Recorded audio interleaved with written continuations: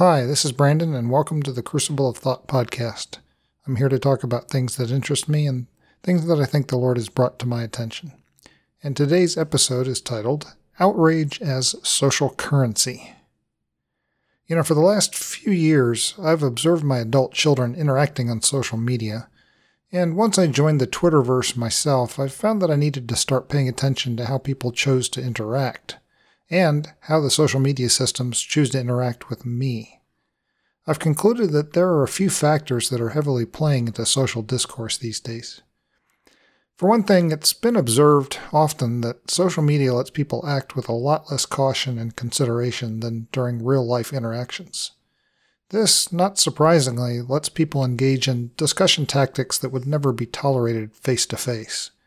So, functionally, a lot wider range of rhetorical tactics becomes available when people can, so to speak, let it all hang out, instead of really being careful to avoid causing offense from the person in their presence. For another, I think it's worth considering what drives people in social engagements.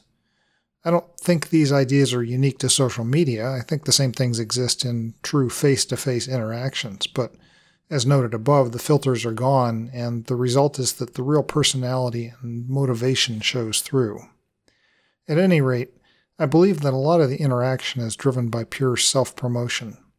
There's a reason that we hear references to the influencers so often, because people want influence, and I think it's somewhat baked into the human psyche.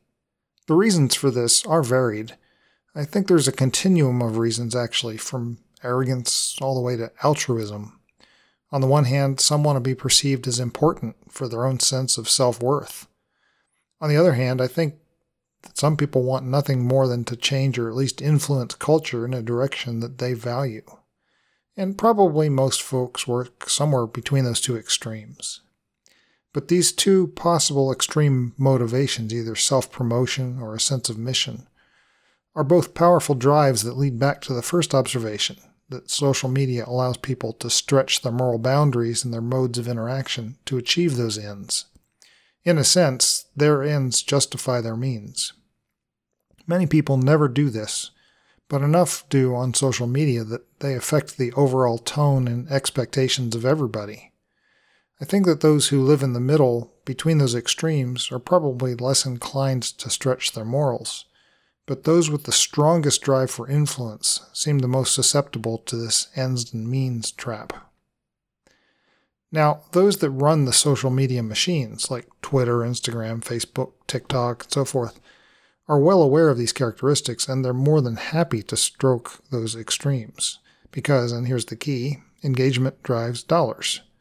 After all, they're businesses that make money with every page view or post or tweet, so whatever drives engagement drives the machine. So the systems that have been created by these social media machines heavily favor anything that drives more engagement. And nothing drives humans quite as well as the opposite of the Beatitudes: lust, hatred, anger, fear. Well, those and jokes and cat videos, but let's stick to talking about the ugly for the moment.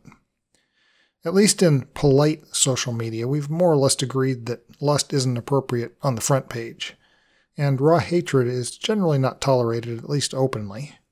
So that leaves anger and fear as the useful wedges that the social media machines exploit to their advantage.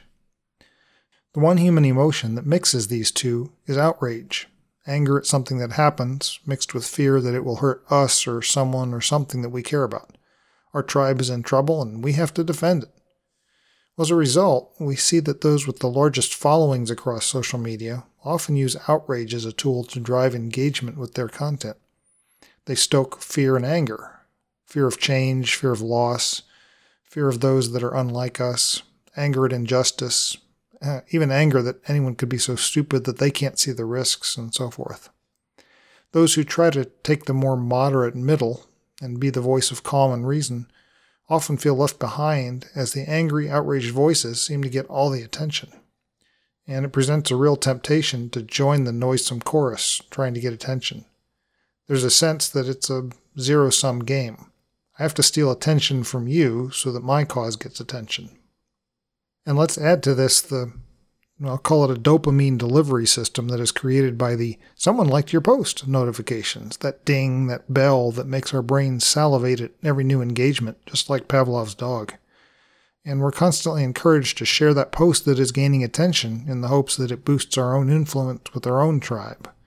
And what works better for that than some post that stokes a sense of outrage, driving our own followers down that same path? I also don't think this is only true of social media. Look at the typical contents of a lot of traditional media, and the most popular outlets are full of stories similarly designed to stoke outrage. The nightly news shows are constantly emphasizing not the beatitudes in the world, but the ugly and the frightening. The more outrage, the better. They're chock full of outrageous stories mixed in with just enough real and calm news that they can make at least a barely legitimate claim of being a news source. And that exists on both ends of the political spectrum. MSNBC and Fox News are equally guilty of this trend. They just pick stories that they know will outrage their particular tribe, boosting their viewer count and advertising revenue. Even some, quote, papers, like the Epoch Times or the Daily Kos, are great examples on either end of the political spectrum. They do the same thing. It's a diet of outrage, served right on your front doorstep or your browser each morning and into your living room or bedroom TV each night. All in all, it's a pretty ugly spiral. We're being steadily and stealthily retrained on what normal social discourse looks like. And those who spend a lot of time in the social media machines and those papers and TV sources are being fed a near constant diet of outrage. And that outrage simply generates more outrage, along with a need for yet more constant outrage to fill our emotional tanks. We're being told that the outrage is good. It means that we're faithfully sticking up for our tribe, our values, our society, our nation, our planet, or our religion. So if we're not outraged, that must mean we're simply complacent and we're shamefully fine with the world going to hell around us. You're not fighting for the unborn, or you're not fighting for women's reproductive rights. You're not fighting against CRT or LGB, or you're not fighting for the oppressed. Really, whatever side you're on, you must simply be outraged to ensure our survival. But I don't think this spiral is sustainable. People and society can't live like this forever.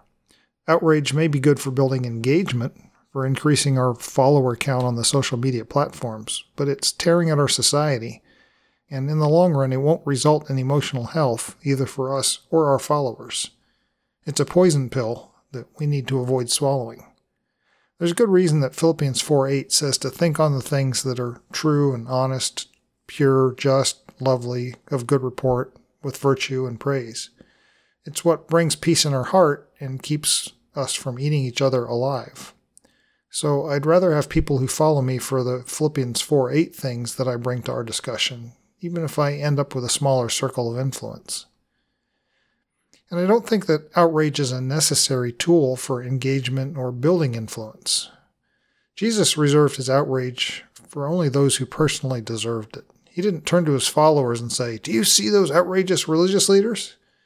No, instead he addressed the problem directly, and almost always after they attacked him first. He didn't use outrage against the unjust systems or leaders to drive his followers. He spent most of his time talking about being different and how it looks when his followers better represented their Heavenly Father and his kingdom. Instead of being outraged that the oppressing Roman soldier forced you to carry his pack for a mile, well, smile and cheerfully carry it for 2 miles.